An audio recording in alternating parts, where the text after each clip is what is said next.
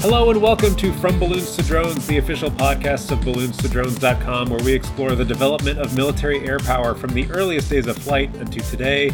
I'm your host, Mike Hankins. Now, when it comes to military aviation, among the most popular topics for us air power aficionados are the world wars, right? World War I and II. And as many of our listeners are probably aware, it's that in-between period, the interwar years, that are so crucial for the development of air power. There's new theories, new doctrines, and new technologies being developed at a very rapid pace in between the wars.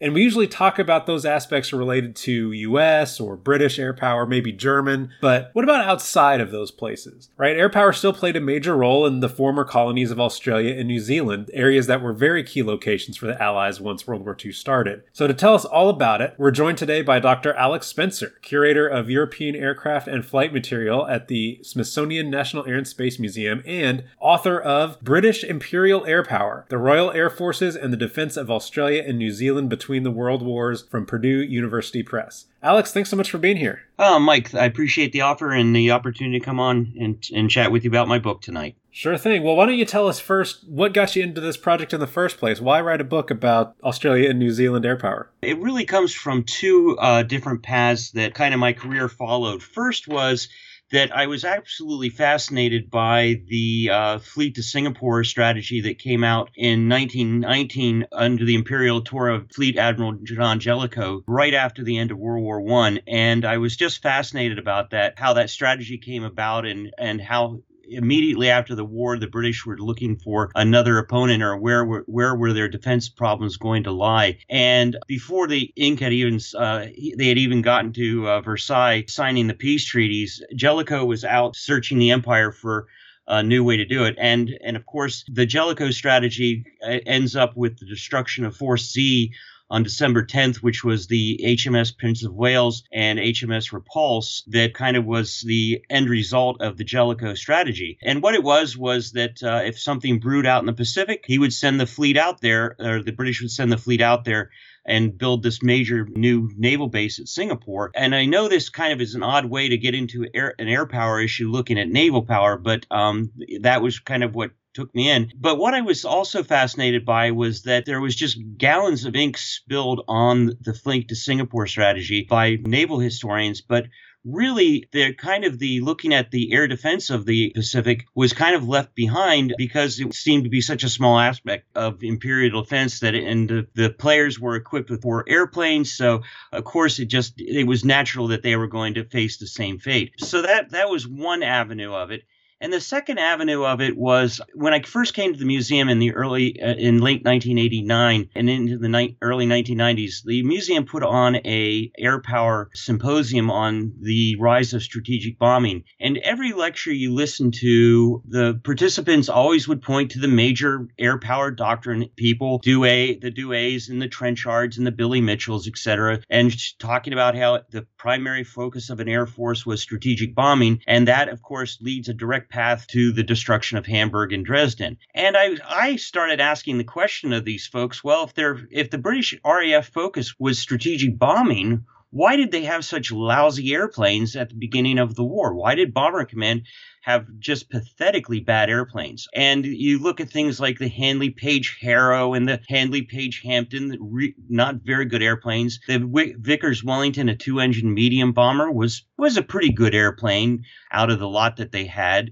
And along with that, also the Bristol Blenheim. But then they would have planes like the Armstrong Whitley, which was just an absolutely atrocious airplane, could barely fly. And I always love it that it was also featured in the premiere 2000 film Chicken Run, that the chickens were going to escape their prison flying out in an Armstrong Whitworth Whitley. But anyways, and again, with the RAF, they did not even have a 4-engine bomber until the first year of the war, and with the Short Sterling, another not a very good airplane, but that doesn't even make its first flight until July 1940 at the height of the Battle of Britain. So I would ask the question, what was going on? And I always kind of was treated in the manner of W.C. Fields, like, go away, kid, you're bothering me when I asked the question about that. So anyways, that's what kind of led this. I wanted to find out what the RAF was actually thinking in the interwar period, and how was the RAF going to participate in the defense of the Far Eastern Pacific, which was going to be the key of the empire in that interwar period, since Europe, now in ashes from World War I, was not going to be the focus at that point. So those were the two avenues that I was following when I was looking at this question of British imperial air power between the wars. You mentioned a few things there I want to kind of unpack. And the first one, you're talking about Singapore and its importance. And that's something that comes up again and again in the book, is how important Singapore is in conceiving of, air defense. What is it about Singapore that makes it so important and such a focus of air defense strategy? Well, yeah, for the British, Singapore, you just kind of look at it geographically as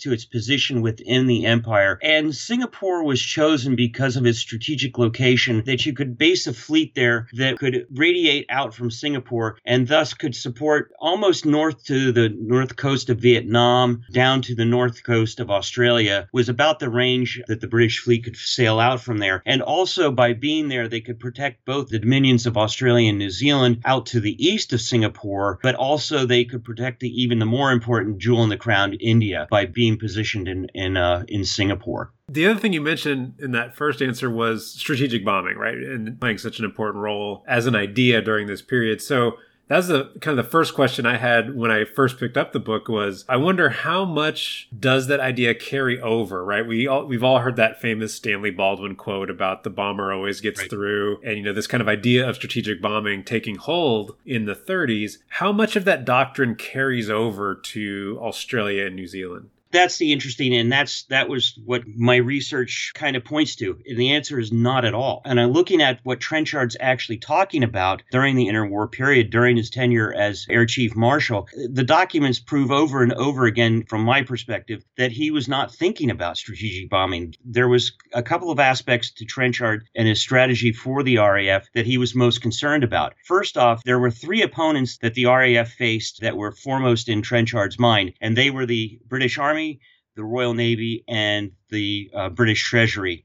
And those were his enemies, not the Japanese and that was who he had to protect the RAF from. The listeners, I'm sure, know that the RAF was created during the World War I, towards the very end of the war, in defense of Britain against the German bombing campaign, but was created out of the Royal Naval Air Service as well as the Army Flying Corps to create the RAF. But if you look at what he's talking about at the end of World War I, a month after the war ends, he talks about what the role of the airplane and what the Air Force is going to be. And he's talking about the question of aerial defense of the empire. And he said this cannot be overrated with those pertaining to purely national requirements. The foundation of air power is the British Empire and must be very well truly laid with that as the consideration. So in these documents that come out after the war, he's not talking about strategic bombing. He's talking about how the RAF can participate in protecting the empire. So you have a number of activities start taking place, which was probably the most famous of which was the aerial policing policy, which airplanes were used to transport troops around in very small numbers, but also to bomb, insurgents that may be operating within the British Empire. And this was a way for the RAF to have an activity in the post-war world, which they didn't have a tradition of, like the British Army and the Royal Navy had it at that point in time. They had centuries of activities in the empire, and protecting the empire was how, from within and from without, was how Trenchard viewed the role of the RAF would be. And with that said, he sends out a task, just like Jellicoe did with defense of the empire. In 1919, he sends out, it's not as glamorous of a position, but he sends out a group captain by the name of Arthur Bennington to talk to the Australians and New Zealanders, particularly, about what the future role of those two dominions were going to be within the defense of the empire from afar. And Bennington in 1919 writes up some very specific recommendations for New Zealand, in particular, as to what they need to do to participate in the aerial defense of the empire. And we're not talking strategic bombing. There's no factory, there's no troop concentration, there's no transportation systems that they have to take care of. We're talking about planes that are used, torpedo bombers and such, that they could protect the empire. And again, getting back to the idea of who the opponents are, they would do it on the cheap. You can put together a couple of squadrons of aircraft together that they would argue would be the same as in the defense realm as a very expensive battleship or cruiser, and these squadrons could replace those ships, and then of course, you have a much less expensive defense, but just as powerful from what they argued. Yeah, this is what's so interesting. I think as an Americanist, it's easy for me to forget sometimes that the British are dealing with a very different setup in terms of a geopolitical, geostrategic situation. Yeah. One of the things that leads me to kind of want to know more about is, you mentioned the RAF forming as an independent air force, one of the earliest, if not the earliest, independent air force. And it's not long after that we get an independent Australian and New Zealand Air Force. How does that come about so quickly, these independent air forces, and what is the relationship like between all these forces and how they're talking to each other? Yeah, that's a great question, Mike. And one of the key features about why the two dominions set up air forces so quickly. Now, I have to make one comment real quickly, that the New Zealanders were very late to the game as to setting up an independent air force. Theirs was always operated under the control of both the Army and Navy in New Zealand. But the Australians in particular set up an independent air force on the 31st of March in 1921. So they are, I want to say they are the second independent air force in the world. I think they beat the Royal Canadian Air Force by just a few months. But anyways, with that said, there was an interesting relationship with the RAF within the empire in comparison with the Royal Navy. The Royal Navy always saw personnel of the Dominions as being part of just a auxiliary. Well, actually, I guess the best way to put it was they're just extra personnel that they can put into their ships. So with the RAF, they actually started pursuing a partnership with the Dominions where they recognized that they needed the support of the Dominions, and the Dominions were at this point wanted that independence, but also at the same time, with the formation of their air forces,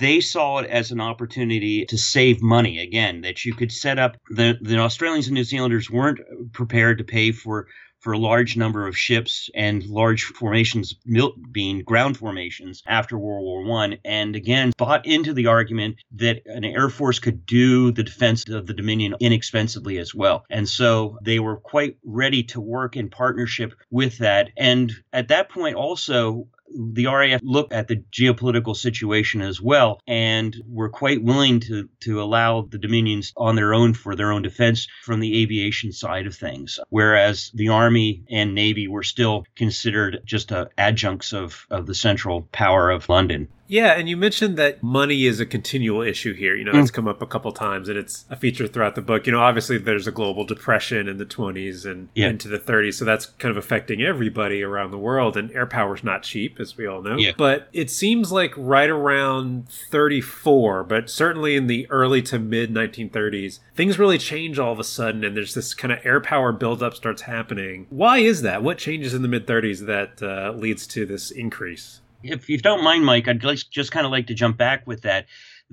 With that, there was a harsh movement within the British government during the 1920s, led by Eric Geddes, who was the chairman of what was called the Committee of National Expenditure. And they sent out word that all government departments were to expect a across-the-board 35% cut of every government budget. And the militaries were even harsher than that. And the RAF was actually anticipating a cut of almost 50%. So that was what they were facing. Now, if we move up along those lines again, the RAF was concerned about being reabsorbed back into the other two militaries. And that theme keeps going through the entire interwar period or up to the 1930s. But just before Trenchard retires in 1929, he issues one last document that I consider very significant, and it's titled The Fuller Employment of Air Power in Imperial Defense, that was issued on November 22nd, 1929. This document by Trenchard goes directly after the Navy and the Army on this and argues specifically that he could create an air force with 3 squadrons of aircraft would equal the cost of one British cruiser in an attack against the Navy. And then he also argues that at that point, the Army was responsible for shore defenses, so gun emplacements and things like that, protecting ports around the empire. That was the Army's responsibility. And Trenchard again argues that two squadrons could replace an entire shore battery that the Army would be responsible for. And of course, he argues very clearly and very precisely about the cost benefit of these changes over into replacement of cruisers and gun emplacements, and shows very clearly how fewer personnel are used by the Air Force and they're much more efficient, et cetera, et cetera. And again, he goes on the offensive, arguing this is going to be the best way to defend the empire again. Once again, the RAF sends another mission out to the empire, trying to get the Australians and New Zealanders together to improve the aerial defense of the empire, because they felt they were falling behind because of the budget cuts that took place earlier under Geddes. That's fascinating. So how do they end up bouncing back from this kind of in the mid-30s? What gives them this impetus to kind of grow before the war starts? Yeah, again, budget cuts, et cetera, and pressures on the British government because of the Great Depression were as severe in Britain in Australia as they were here in the United States. I mean, the scenes of red lines in New York City are replicated in Sydney and Wellington and London just as much as they are here. But the thing is that there was no threat at that point of time. But really what happens is you have a return of what I would call the return of the international crisis in 1931. You have Japan invading Manchuria with the Manchurian crisis on September 18th, 1931. And then you also have Hitler becoming Chancellor of Germany on January 30th, 1933. So you have two things that are going on. Now, with that said, when Hitler takes power, you have to understand that the British were used to Germany switching governments every 6 months to every year. There was a constant turnover and instability within Germany. And that instability actually was great for defense because the Germany could not become organized. And the British were kind of curious about the character of Hitler, and they weren't so sure about him. But within a year, they're convinced now that there's something here with the rise of Germany under Hitler. And just literally 11 months after Hitler takes power, the British form the Defense Requirements Committee on November 3rd, 1933. And they start looking into what are the defense requirements needed for the empire and for Britain specifically in Europe and against Germany. In response to that, the RAF comes up with a 52 squadron plan. And then interestingly enough, and this again is in the documents, in the discussions of the Defense Requirements Committee, there is a quote that absolutely fascinated me. As I said, the RAF puts forward a 52 squadron plan, and Chancellor of the Exchequer says, if the Air Force agreed that that's all that was required, it is another matter. Personally, I'm inclined to think that they are asking for too little. Here is the Chancellor of the Exchequer saying, you folks are asking for too little money for the defense requirements of the empire. And who's the Chancellor of the Exchequer? Neville Chamberlain. This characterization of Caspar Milquetoast Neville Chamberlain from the Munich crisis in 1938 is blown away for me by this quote. And Chamberlain dismisses the RAF request for 52 squadrons, and he expands their and says you're going to get 75 squadrons at home defense, and expands their budget from 2.4 million pounds to 10.85 million pounds in 1 year. And so I think that's quite telling what they considered the problem going forward against Hitler's Nazi Germany. And again, this $10.85 million goes to the development of two new airplanes that happen to be the most important airplanes at the Battle of Britain, the Hurricane and Spitfire, as well as money going towards the creation of the home chain stations, or radar as we now know it as well. And so the British economy, the British situation they were in such trouble created by the Depression, is that they had to put millions and millions of pounds into the expansion of factories and infrastructure, things that are not terribly sexy that you do not see. But again, by the time World War II breaks out and really gets going along, although the British had severe trouble up through the Battle of Britain, the monies that were put into this infrastructure in the early 1930s began to pay dividends almost immediately by the end of the Battle Battle of Britain, where British aircraft production is outstripping German aircraft production, a fact that is kind of lost on folks at times as well. So yeah, that's a fantastic new way to look at Chamberlain. Yeah. So once we get this kind of build up going and they've got all these new squadrons to fill, it's clear that in Australia and New Zealand, they're putting a lot of kind of British and US aircraft to use in a mixed way. And it seemed like there was some controversy about that. Can you talk a little bit about how those squadrons are formed? Like, what are Australia and New Zealand flying and why does that matter? Again, a lot of the problem is Australia and New Zealand at this point in time are still flying World War I aircraft as their principal aircraft in their air forces. And again, they made a conscious decision as well not to spend money on airplanes. They were spending money on the infrastructure of an air force. They were building airfields. They were building command colleges and such and training centers. That was what they put their money into. And they quite recognized that if they put their money into aircraft, that was not the best way to spend their money because the progress of aviation and aircraft technology was so rapid that as soon as they would purchase an aircraft, that it would be obsolete within months, if a year, if not months. So they recognized that fact. And so they put their money into other things that would do so. Now, the problem with the RAF expansion plans, they had a series of schemes A through H, and they were actually changing things around quite frequently as the international situation changed around them. But what ended up happening was the British were not really prepared to give up their aircraft. They were in such need of them, and the production was so tight that they were not prepared to provide them to Australia and New Zealand in the numbers that those two dominions needed and requested. And at that point in 1935 and 1936, during the expansion plans that those two dominions had for their air forces, they, in particular, the Australians, now turned to the United States, and they sent a commission to the United States to start dealing and talking with the aircraft manufacturers on the West Coast, the North Americans and Boeings and Lockheeds, et cetera, where they were able to, make the discussions very easily up and down the West Coast, which was, again, conveniently located for them across the Pacific.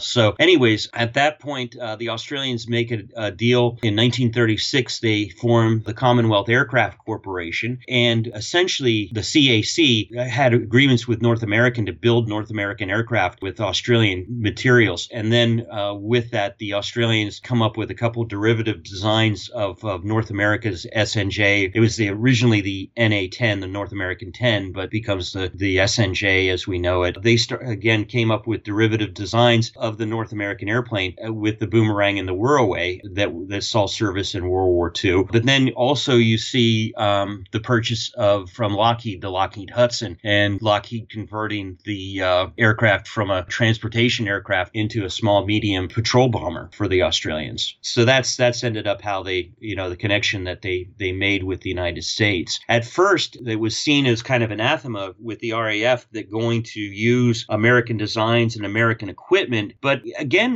the British kind of in the end shrugged their shoulders and say, well, we can't get you the planes, so go ahead. You're only going to be helping us out if you expand with American aircraft. But interestingly enough, the New Zealanders wait and wait and wait for British designs and are equipped with really actually fairly obsolete aircraft as part of their expansion plans. By the time World War II rolls around, all the Royal New Zealand Air Force in the Pacific is almost exclusively using American-designed aircraft in the end. That's really fascinating. You make this strong case that even though they're using American aircraft and they have like independent air forces, these air forces in Australia and New Zealand are still very tied to England and the RAF, especially in terms of training. And there's kind of this training scheme that was really interesting. I wonder if you could tell us a little bit about how that was working for all these pilots. Yeah. What comes out as the expansion moves forward by the two dominions and the Royal Air Force back in Britain was that they did recognize that they did need to work together, and training was considered an essential aspect of that, where by training together and using the same methods and same stratagems, that would only prove more fruitful in a wartime situation. So again, that was formalized in the summer of 39 before the outbreak of war, but it was clear that it was on the horizon, that the Empire Empire Air Training Scheme was created. And what that did was it created a series of schools for both piloting and air crews in Canada. The training would be safe Canada out of a war zone in the Pacific with the threat of the Japanese, in particular in Britain as well, that if you set up these schools in Canada, they could train unmolested by the threat of attack by those two powers. A vast majority of trainees that go to Canada are funneled into Europe, into RAF squadrons in particular, as the war does progress, particularly into the RAF Bomber Command. But again, probably about 25% of them do return to Australia and New Zealand in defense of the dominions down there. And that, again, it was quite critical for the Air Forces because it enabled them to expand very rapidly during those early years of World War II. Yeah, that's fantastic. So I mentioned kind of earlier on, that this interwar period is so important and so foundational for so many different countries, and Australia and New Zealand are certainly no exception there. But looking back at all this, what do you think has been kind of the biggest legacy of this time period for these countries in question? And when it comes to Australia and New Zealand especially, but also broader than that, do you think there are any kind of lasting effects that kind of filter down through the years from this time period? Personally, I think the most important thing looking at it was the creation of the independent air forces, and that is the legacy that has remained. They still are independent within the framework of both countries' defense networks, and in Britain, of course, and that you have the tradition created at that point of time that yes, Air Force is an important independent military arm, just as important as the Army and just as important as the Navy. That third dimension, it doesn't matter what the aspect of it is that what the airplanes are doing, but they're critical participants in the defense of the realm. And I think that remains that way today. And there's a very strong tradition that has been formed, and a very strong tradition in the Dominions remains today. That's great. Well, for those listeners who want to check out the foundations of that tradition, I recommend you check out British Imperial Air Power, the Royal Air Forces in the Defense of Australia and New Zealand Between the World Wars. Again, that's Purdue University Press by Alex Spencer. Alex, thank you so much for being here. My pleasure. Thanks for giving me the opportunity to chat, Mike. Awesome. My pleasure. Thank you for listening to Balloons to Drones, the official podcast of balloonstodrones.com. I'm Mike Hankins. You can find more of me at mwhankins.com or on Twitter at Hankenstein. That's with a T-I-E-N. All of us are online at balloonstodrones.com. Our music was created by Jason Davis at Digital Fish Media, which is on Facebook at digitalfishmedia.org. If you'd like to send us an email, check out balloonstodrones.com/contact. And if you'd like to submit an article to us for publication, please check out balloonstodrones.com/submissions. Thank you, and we'll see you next time.